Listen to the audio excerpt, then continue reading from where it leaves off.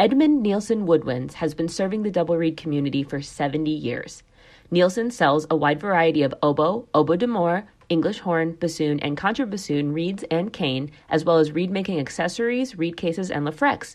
And of course, they have the classic Nielsen wedge knife, which features a double hollow ground with a choice of handle size. In addition, they have many other knives available. Nielsen has long been known for their large Heckel bassoon bocal inventory. Fill out their online trial form to start a trial and find the perfect Heckel bocal for you. For all your double reed accessories, Nielsen is ready to help you. Hey bassoonists, are you looking to ramp up your reed making? Well, Barton Cane has the solution for you. They offer over 60 variations of precision gouged, shaped, and profiled bassoon cane. Use coupon code FREE SHIPPING for orders over $150. This includes international orders. Go shop now at www.bartoncane.com. Hi, I'm Galit Kaunitz. And I'm Jackie Wilson, and you're listening to Double Reed Dish, A podcast for oboists, bassoonists, and the people who love them.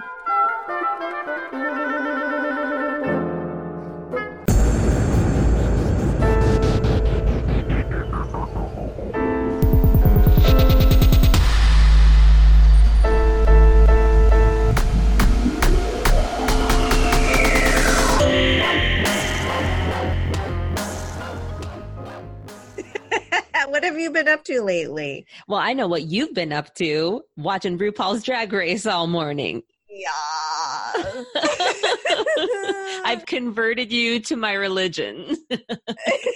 Thank you so much for giving me your Hulu password.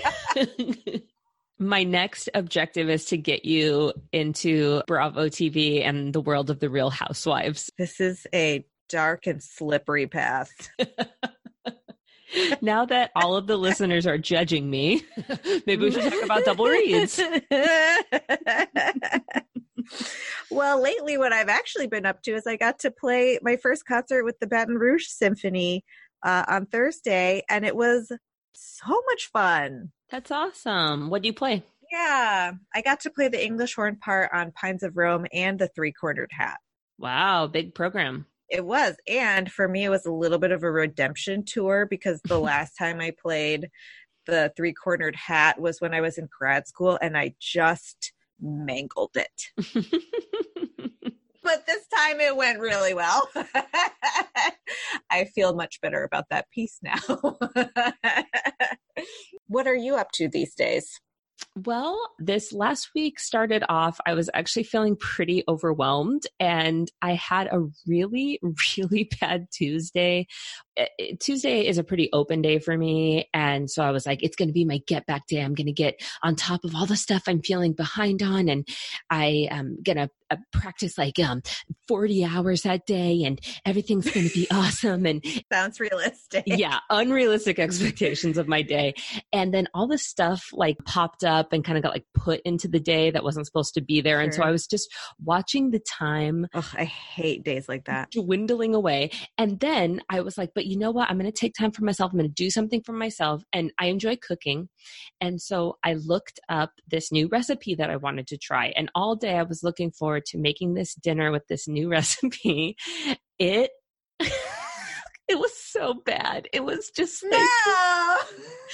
It was the worst. It was supposed to be like this mock chicken tikka masala. And we sat down to eat and I looked at Chris and I was like, this tastes like tomato water in soggy rice. And he was like, no, it doesn't. It doesn't. And then he took a couple bites and like just the life was like leaving his eyes as he was eating this. And he was like, yeah, this is not good. And so like even my dinner, even my little bit of self-care for that day got ruined.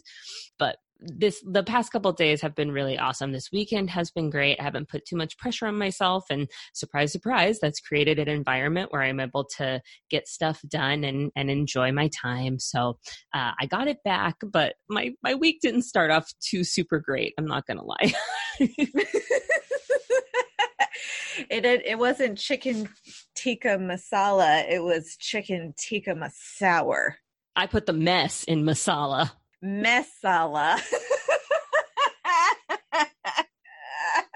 Masala, be eating something else for dinner tonight. Get out those pizza rolls. Well, good thing we're not talking about bad Indian food. We're talking about practice techniques. I thought of this topic because I'm currently, like you talked about your redemption tour with the three-cornered hat. Mm-hmm. I had, for a very long time, a very tumultuous relationship with the second movement of the Saint-Saëns Bassoon Sonata. Mm-hmm. My undergraduate senior recital was the Hummel Concerto, full, the Saint-Saëns Sonata, full, the Villa-Lobos Saranda das Setas Notas, and the Wilson Osborne Rhapsody. So you underprogrammed it. Oh, plus a chamber piece. I forget what chamber piece it was, but there's definitely a chamber piece on there. Oh, the arrogance of youth. Well, I'm sure there are some undergrads who can handle that program. I was not one of them. And I remember going to bed the night before my senior recital and thinking to myself, this Saint-Saëns will probably not go well. Like knowing that it did not get the time that it had needed to get. And just that being my last thought before I went to bed at night. Is there anything worse than like reckoning with your own humanity? Yeah, you didn't do the work. Like that scene in Julia and Julia. She didn't do the work. I knew it. And the recital, that piece went accordingly. It wasn't a crash and burn, but it was just, I left work to do on the stage. And that's a very humbling, not great feeling. Mm-hmm. And as a result, for a very long time, I avoided programming that piece like the plague. That's a shame because it's such a lovely piece. When it comes time to program it, it still feels like my nemesis that I have not like reckoned with. And I need to have like this final showdown where we become friends. Is that how you make friends? Showdown, yes. Showdown. A duel, a fight to the death. That is so intense. And then you're going to be my friend. You're going to be my friend. But so I've decided that I'm going to memorize it. I'm not going to perform it memorized. That's not the objective. But my hope is that through memorizing, there will be a new level of intimacy, knowledge, and therefore comfort. So yeah, I've got about 75% of it memorized right now. And it is going very well. And yeah, I've had some good therapy sessions, but it's not something I've memorized concertos before, but memorizing concert music for the sake of getting comfortable with it is just kind of a different practice technique. Yeah. It's time for my redemption with Saint-Saëns in my mind as well as on stage. So yeah, I love that. That's been my practice strategies lately. That really is a good link into something that I do a lot when I practice is sing it, whether it's solfege or not. Just being able to sing the intervals that I'm going to play. I tell my students all the time, if you can't sing it, you can't play it.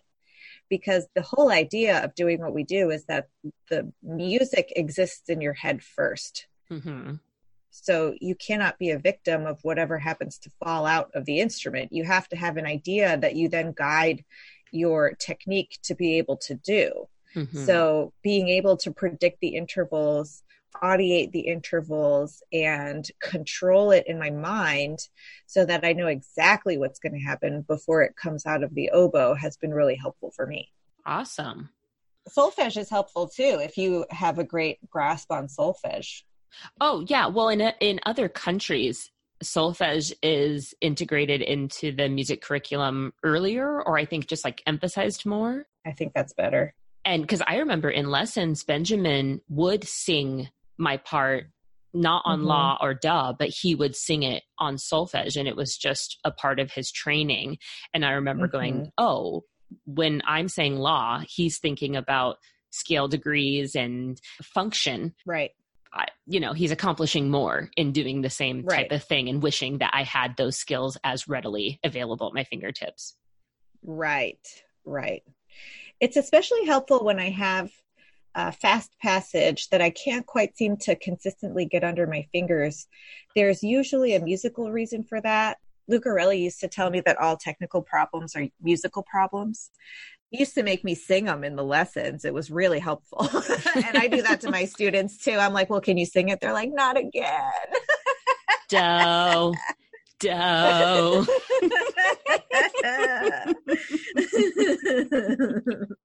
So we asked our listeners what creative practice strategies they have utilized over time, and we got some really interesting responses.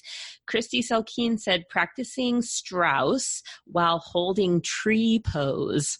That seems like it would really engage your core. Yeah, like multitasking, burn those calories and practice that Strauss. I think Strauss burns a couple calories on its own, regardless of being in tree pose, but yeah. Mm-hmm. Dylan sent in so many excellent suggestions, one of which is the 10 penny game. And if you don't know the 10 penny game, you lay out, it doesn't even have to be pennies. It could just be like pebbles or paper clips or whatever you happen to have out. And every time you play a passage correctly, you move one of these objects over. And if you play it incorrectly, you have to move all of them back.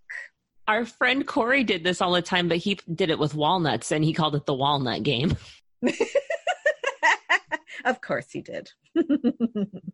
Dylan also said, I used to practice scales by rolling dice each practice session. My notebook would have 6 tasks per session, and I would roll a number that corresponded to that assigned material. So letting the universe decide what you're practicing and when.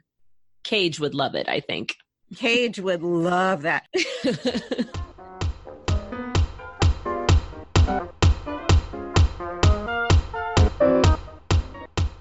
Don't you hate feeling bored with all the music on your stand? Well, luckily, you never have to feel that way again. JDW Sheet Music offers a wide variety of chamber music pieces for wind players of all ages. Their catalog includes duets, trios, quintets, and even double reed choir pieces for beginner, intermediate, and advanced players. Each of the pieces on the site will include sample pages, audio excerpts, and short descriptions. JDW Sheet Music has also made it possible to access the music sooner through the new Digital Download Only feature. Pieces that are marked Digital Download Only will be made available immediately after purchase. To learn more about JDW Sheet Music, please visit www.jdwsheetmusic.com. Whether you're an oboist or a bassoonist, everyone is on the lookout for a great reed knife. And good news, Genda Industries is making the reed knife great again with the Student Reed Knife by Genda. Genda Industries is known for its amazing quality and service in the double reed world, and in a world where the term student quality associates with cheap and disposable, Genda Industries is winning by making the best student reed knife ever. The Student Reed Knife features a tapered handle that will fit any hand size as you grow, a high-quality stainless steel blade that won't rust, and it's actually sharpened, you guys. It's ready for use right out of the box. It's designed to be used when learning how to sharpen, and most importantly, since it's a Genda reed knife, it is 100% supported by Genda. Plain and simple, the Student Reed Knife by Genda is the knife you'll want as you start your reed making and adjusting journey. Add the code DRDGenda, that's all capitals, no spaces, at checkout, and get 10% off any Genda reed knife, maintenance kit, reed knife, sharpening book, cutting stone, or reed tool roll. Visit them now at gendaindustries.com. Oh, and they're much more than just reed knives.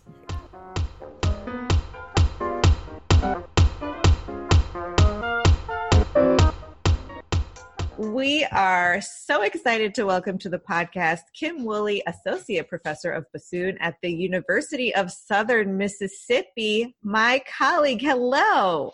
Hello. Yay. Thanks for having me. Welcome to Double Reed Dish. We're so excited to talk to you in this official capacity. How strange, since I could walk down the hall and see you.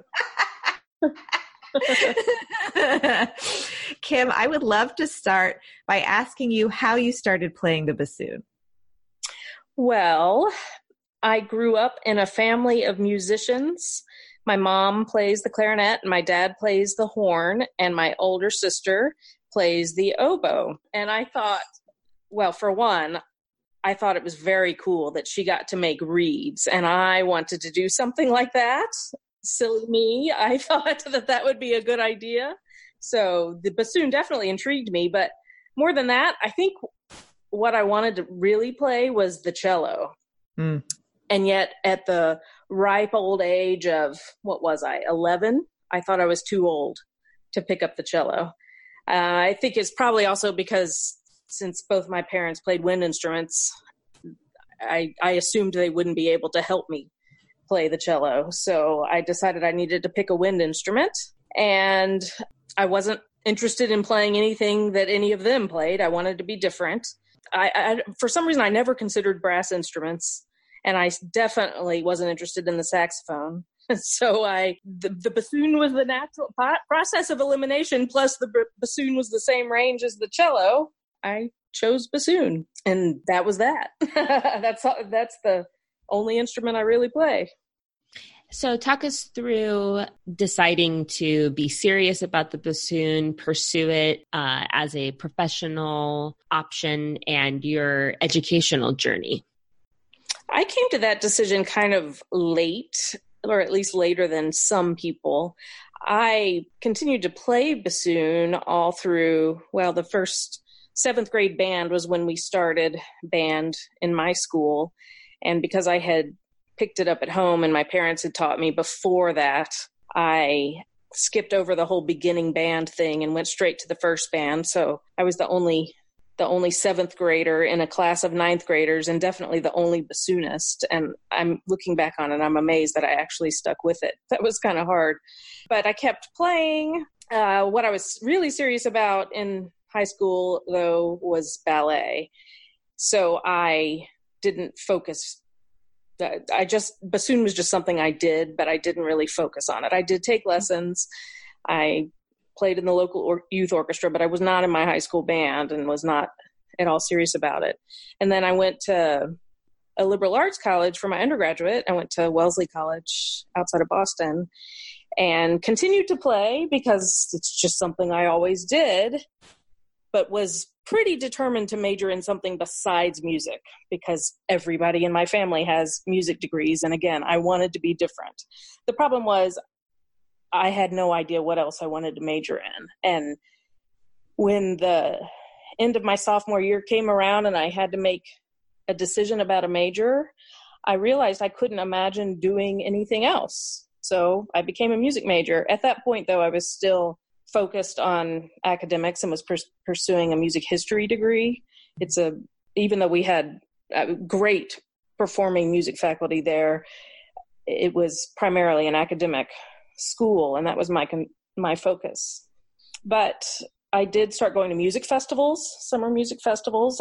After my sophomore year, I went to Brevard, and then after my junior year, I went to the Bowdoin Summer Music Festival. And sometime during that summer was when I thought, hey, wait a minute. I wonder if I could do this. I had just never really considered the performance side as a possible career for me. But there I was playing with all those other student musicians, many of whom were from conservatories, and hanging in there with them and having a blast doing it. So I decided to really start practicing my senior year of college. And it truly is sort of a rest is history kind of story. I mean, it was certainly not easy. And there have been ups and downs, but I just went for it at that point and didn't look back. I graduated and then ended up going to Eastman for my master's, and then kept going through school, went straight on to my doctorate at Florida State, and have been very fortunate to basically be working in this field ever since I graduated. And before, actually, I got my first job while I was still ABD. First of all, I'm upset that I've never seen you dance ballet. That was another lifetime. But I have done many a nutcracker. Actually, there's some interesting bassoon related stories there in my ballet life, because my bassoon teacher, I studied with Susan Leon, who's the principal bassoonist of the Arkansas Symphony. And so I was studying with her, yet dancing on stage. So every December we did Nutcracker, and there she showed up and was in the pit playing the solos. And we did other ballets like Firebird and Bolero, and Cool. She was always there in the pit. And I thought that was so great when my two lives converged. And of course, to have the live music was always exciting for the dancers. So that's how I learned those excerpts first. Oh, that's so cool. Do you know what's so interesting is in Iowa, I had a student who did ballet, and at the same situation, I was in the orchestra for Nutcracker and she was dancing Clara on stage. It was really special. That's cute. Yeah, that was a great time. That was something I'm really glad I did. How does your dance background inform your bassoon playing or pedagogy? Well, as far as pedagogy is concerned, I think the discipline you gain, the self-discipline you gain through years of classical ballet, strictly classical ballet was my training. I didn't have a whole lot I didn't do modern and jazz and the other sides of dance training. It was strict, and by strict, I even had the Russian ballet master who beat her cane on the ground or threw a point shoe at us when when our knees were bent when they weren't supposed to be. So, all part of it. Do you throw your shoes at your students? Well, no. So that's why I meant to clarify the self-discipline, not I don't treat them that way. But the self-discipline you gain as a dancer definitely goes into not only what you have to do in the practice room, but how you guide your students to be successful students and achieve what they need to achieve in the practice room, and structure their own time, how they should structure their own time and evaluate their own playing, because you're only in class with the teacher for a limited amount of time, and you have to make self-adjustments throughout the day in order to keep progressing. So as far as pedagogy, other influences from ballet, I think it's just I'm very aware of the connection between all the arts and how we are not separate entities. We stay in our music schools working very hard and often don't cross boundaries and walk over to the dance building or the art building and theater and see what everybody else is doing. It's hard just logistically to combine that, but I try to encourage my students to incorporate elements of the other arts in what they do. And those of us who are fans of Mona Lisa's Smile know that Wellesley is famously an all-women's college. And I would like to hear about how that environment shaped your being a young woman. That's a kind of unique educational experience and environment. And if that gave you anything that you've carried with you into your subsequent professional life? It definitely did, although I wasn't expecting it to when I went there. I wasn't looking for that in particular. I didn't go there because it was a women's college, but it instilled a sense of confidence that I didn't know I was lacking before I went there. It's such an accepting environment and encouraging and supportive that there were no limits on what we were allowed or expected to pursue, and I think perhaps had I not been in that environment, I might not have pursued music, performance anyway. I was fully supported along the way, and I came out and went to my other schools, not realizing that it's not like that everywhere. It remains to this day an environment that is a network of alums who are so supportive and varied, which is nice, because I met people from all over the world and in all fields of study in that one place. And that's something that I treasure still as an alum today. GLEAT will make fun of me because one of my favorite groups is Wellesley Wags and Whiskers, and we have great exchanges about pet stories, but perhaps that's appropriate for another podcast. That is the biggest sadness of my life, that I can't join Wellesley Wags and Whiskers. It is interesting, though, because I feel like a lot of times we think there's one path to this career, and to not go to the conservatory immediately as an undergrad, to dare to have a more varied experience or to open yourself up to a different type of environment can be seen as a non-option or a death sentence. And I love that for you, you felt like it gave you the tools to ultimately be exceedingly successful in this field by allowing yourself to be open to that experience. Mm-hmm. Yeah, I think just personally, I gained the confidence not to let people tell me no, or not to let them make me think my ideas aren't valid. Mm-hmm. But on the other hand, like I said earlier, my career path isn't without its ups and downs. I definitely felt behind. For example, when I got to Eastman, because like I said, I didn't really start practicing till my senior year of college. So technique wise, I had a lot of catching up to do. And having been at Wellesley all that time where I wasn't focused on that sort of practice, definitely caused some struggles, but I have never regretted it. Mm-hmm. I wouldn't change a thing. So do you think that feeling of being behind, because I relate to that a lot, just that feeling of everyone else is so amazing, I really need to catch up. Do you think that was a major contributor to how successful you've been in the field?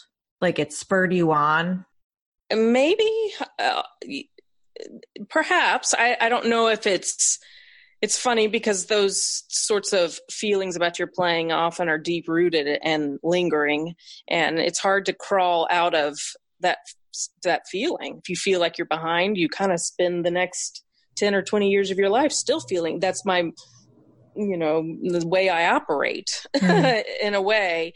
But so in that sense, yes, I just have to keep going because of it, because I know I have to work at it. So perhaps that is part of it. I don't know. I mean, at some point you had these lights come on and you realize, you observe your surroundings and what you're doing and the success you're having. And you think, you have these moments of maybe I'm doing this right. And then you put your head back down and start working again. And I don't linger on those thoughts. Does the undergraduate education you got at Wellesley and the confidence that you earned while you were there, does it affect how you mentor your students, your undergraduate and graduate students going into the field as it is today? Most definitely. I think the heavy academic load that I had created a huge respect. I have a huge respect for academic pursuits and knowledge for the sake of knowledge. And I definitely encourage all of my students, no matter what degree plan they are in, to make the most of their education while they have the opportunity, including the liberal arts classes that they have to take, that they only want to take the music courses and only want to be in the practice room practicing. And I'm grateful for that, for those students that want to practice all the time. But at the same time, I try very hard to make them understand the importance of being well-rounded and knowledgeable in a variety of fields. especially because there are no guarantees in this business that you might be employed. I was just thinking it seems more important now than ever. Yeah. I think there's no substitute for knowing how to communicate, knowing how to write, knowing how to find answers to things if you don't know the answers. And I think that has to come no matter what your career goals are. Could you talk to us about finding your way into the professional world, higher education, and ultimately to USM? Sure. As I mentioned earlier, I went straight through all of my degrees in large part because I had massive student loans. And if I didn't stay in school, I would have to start paying them. So I went for the master's because I wanted to improve and see what I could do on the bassoon. And I went straight on to the doctorate from there because I needed to continue to improve. And yet I also, I needed to stay in school. So the kinds of classes you take in a doctorate, you're sort of gearing yourself for academia. There are several factors actually why I went this route. I've always felt at home in academia. Both my parents are teachers. My dad has a PhD in music, actually, and I, on those standardized tests, forms they make you fill out in high school where they're asking you what you think you want to be someday. I don't even remember the purpose of those forms, but I remember always selecting when they would ask you that question, what's the highest level of education you would like to achieve? I always selected the doctorate, even though at that point I had no idea in what field. It's something that I wanted to do. And so it was a natural progression for me. I also felt because of my lagging technique, because of how I spent in my entire junior high school, and most of my undergraduate degree not practicing, and feeling behind technique wise, I just kind of convinced myself that I wouldn't ever be able to win an orchestral audition with the demands of perfection at that moment. And I just decided academic pursuits were more suited for me. I wanted to be able to do more than just focus on the bassoon. And this has been great for me. So I was lucky enough to get my first job, like I said, when I was ABD, and that was at Morehead State University. And then I got another one while I was still at ABD at the University of Florida for a couple of years. And finally, I took the extended plan writing my treatise to graduated with the doctorate and got a job at Ohio University. And then I ended up finally at University of Southern Mississippi in 2005 and have been here ever since. I'm now tenured, and I realize I've been very lucky to have all of these opportunities, and I'm lucky to be in a place now where I do teach primarily bassoon. I have a couple of academic teaching assignments as well, but I'm not teaching music theory and grading all those homework papers that come with that. I'm sure a lot of people out there listening can relate to that. I have done my share of that, but I'm no longer doing it. So I'm happy. What is the difference between teaching undergraduates versus teaching graduate students? What are the different things that you like to emphasize for both groups?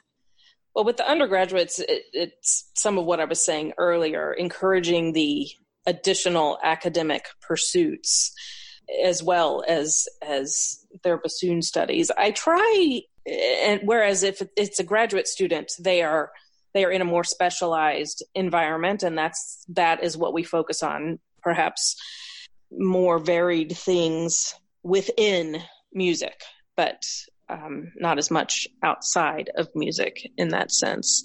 But I do think my approach is really, it's more different per student than it is per degree plan. I try to meet each individual student where they are and discover the ways they need the most help to help them find their way they're all going to be leaving USM at some point.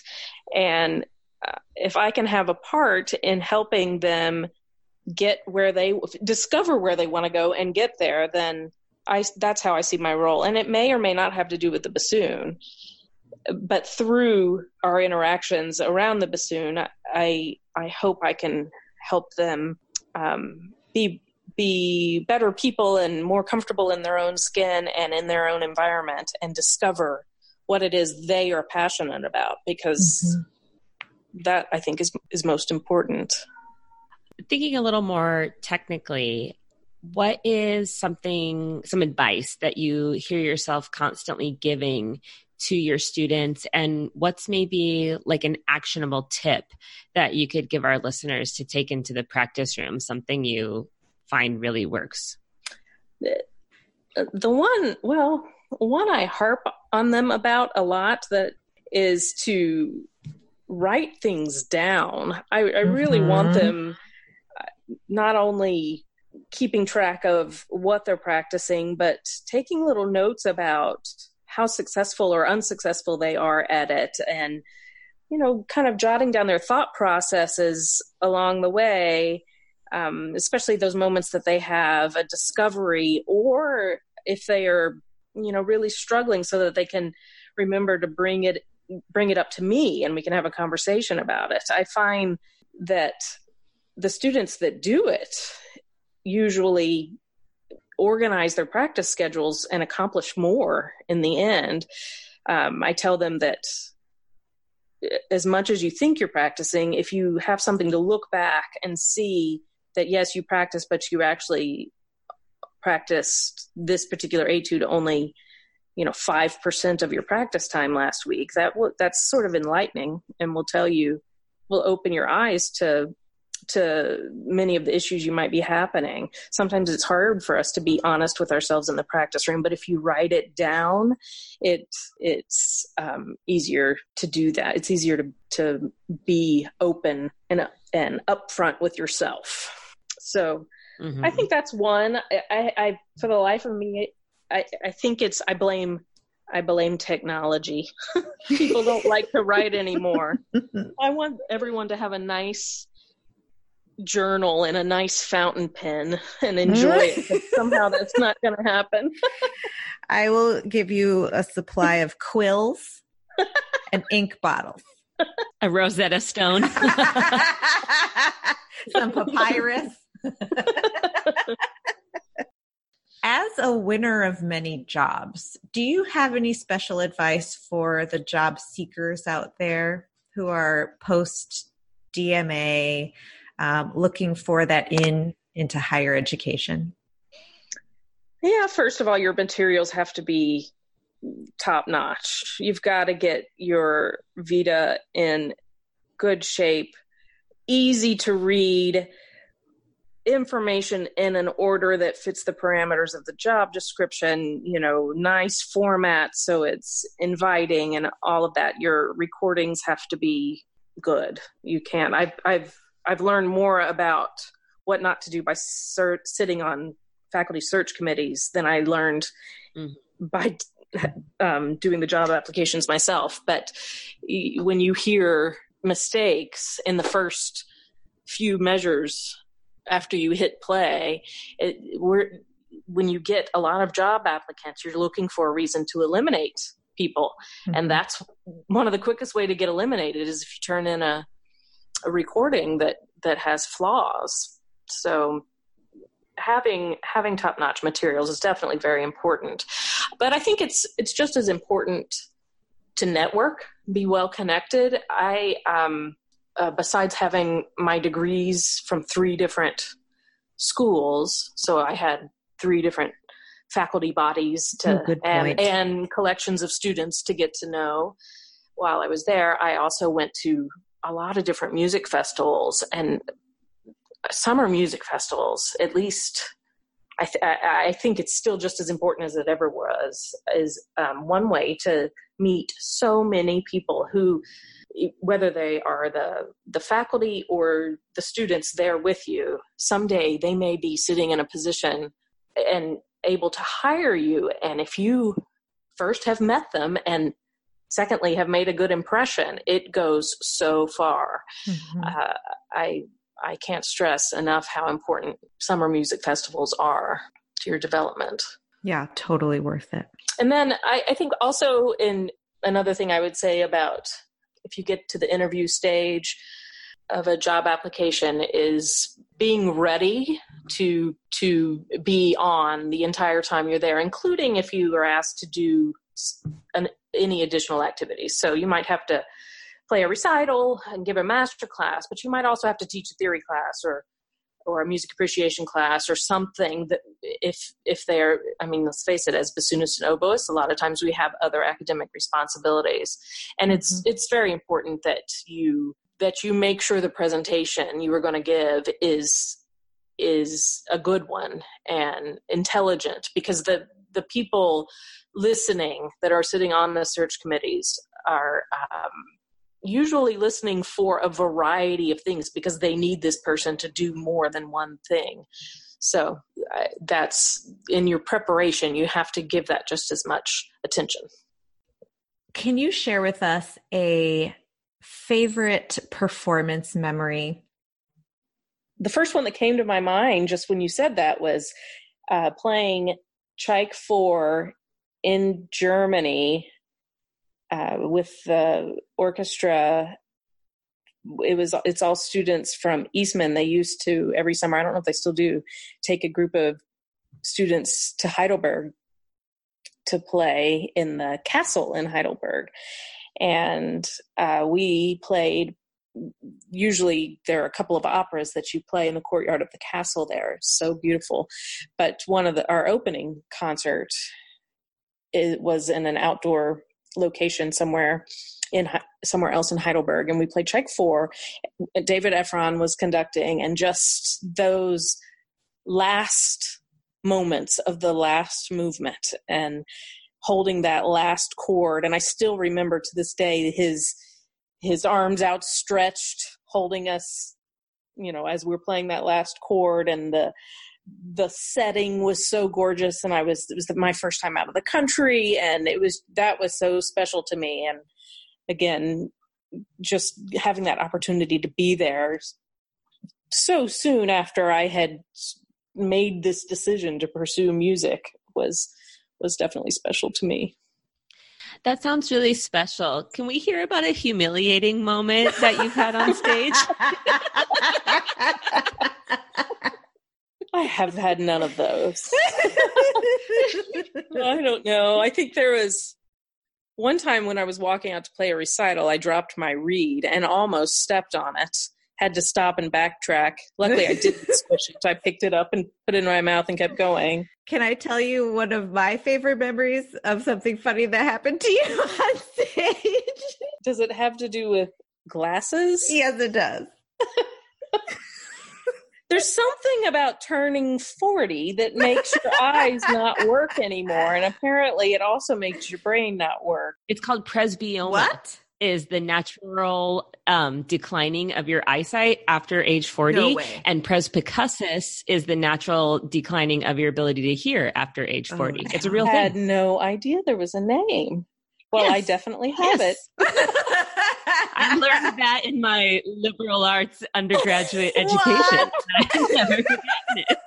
Well, I never wore glasses before. And so I started having to wear reading glasses to be able to see my music. But because I spent the prior 40 years never putting glasses on, I couldn't remember to put them on my face. Well, if I can't walk with them on or I can't see, they're just reading glasses. I was afraid I would fall. So sadly, Galit, you maybe remember one occasion where I had to go off and get my glasses, but I have done it at least 5 or 6 times. After walking on stage, bowing, putting my reed on and turning to my music stand, getting ready to play, I realize I can't see my music and I have to leave and go get my glasses. So I remember 2 of them. I remember 2. Well, I am about to turn 48 and it's still happening. So. But I just get better with age. The biggest humiliating moment was when I was still in my doctorate. And I was playing with the Graduate Chamber Winds group. We had prepared about 2 concerts worth of material that we were about to take on tour in England. And we were giving one marathon concert to play it all so that for us to have experience getting through it all before we left. But for some reason, I had decided to spend the entire afternoon playing the soprano sham with the early music ensemble. And that's when I discovered that my embouchure could not last an afternoon of soprano sham plus a double concert. And the second to last piece on this concert was the Stravinsky Octet, and I was playing the first bassoon part. When we went off stage right before that from the previous piece, all I could do was run into the bathroom and burst into tears. I was trying to splash water on me and get myself together. I was my embouchure was gone. I knew I wasn't going to be able to play it. I didn't know what to do. And in a few minutes came a gentle knock on the door, and I heard the voice of Jim Croft, who was the director of bands at Florida State at the time, the nicest man ever, say, "Kim, are you okay?" And I said, "No." And he said, "Everybody's on stage." The entire Stravinsky septet had gone on without me. Oh, no. And I was in the bathroom crying. And so the next thing I heard, he said to me, "Okay, well, we'll just have to make some changes." And he went on stage and told the audience that they had been a bit ambitious in their programming, and, that this is how we find that out, by experiencing it live. So we're just going to go on to our last piece. And so everybody came off stage and they reset. And then I came out with everybody. The last piece wasn't nearly as taxing as the Stravinsky Octet. And I, with my head held down, I played the last piece and got out of that concert. But I learned not to spend the afternoon playing the soprano sham when you have a big concert that night. That is something that I will incorporate into my pedagogy now. Before your senior recital, you may not play the soprano sham. That's a good idea. Do you have any advice that you would say to a younger version of yourself? At this point, I might tell my younger, in my early days, that to practice a little more. You're going to need it later. But obviously, as I said, I wouldn't change anything. If I had been practicing more, I might not have had the ballet career I had. And I might not have gone to Wellesley then. If music had been my focus, that probably wouldn't have been my choice. And I can't imagine not having gone to Wellesley. So I don't really linger on those thoughts too much.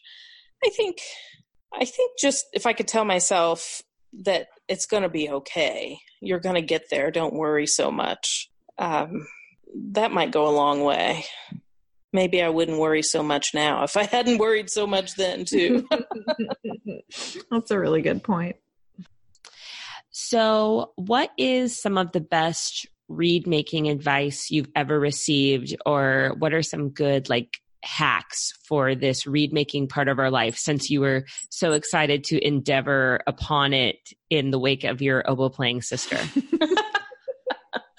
I had no idea what I was getting into.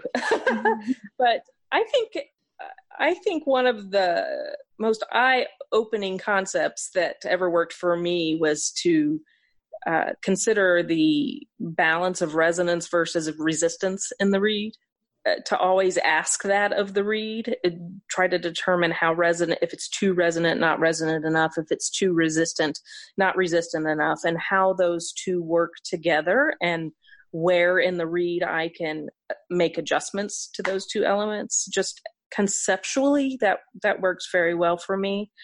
And just the idea of asking the reed questions. I do a lot of looking at my reeds and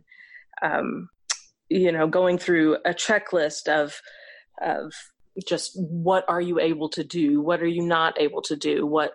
How do those two things play off of each other? And if I'm going to make an adjustment, will it be for the benefit of one thing, but something that will harm three things? And so I'm able to make my read making a little more methodical that way. Sometimes you just want to start scraping away. And that's what I have to tell my students to do more of, is just wait, listen, look, play, and ask questions. And you'll learn a lot more about the read than if you just dig in and start scraping. Scrape with purpose.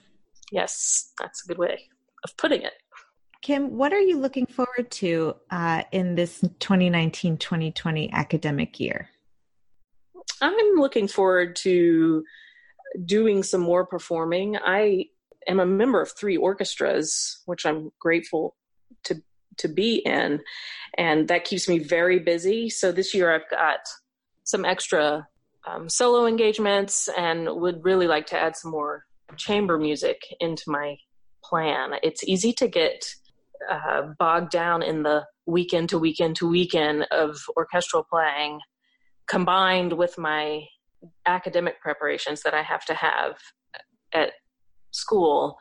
So I'm definitely trying to come up with some other projects that are just for me this year for playing, and pursue some music that I haven't played before, and perhaps play with some people that I haven't played before, and just to find something that's for myself and not necessarily for any perceived expectations of me.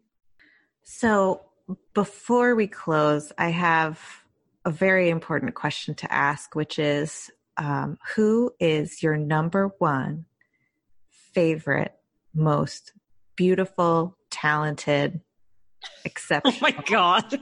Holly.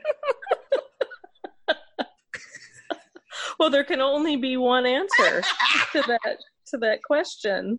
I mean, it has to be you, right? Oh, thanks, Kim. Kim, this was such a blast. Thank you so much for being on Double Read Dish. Thank you, guys. This was fun.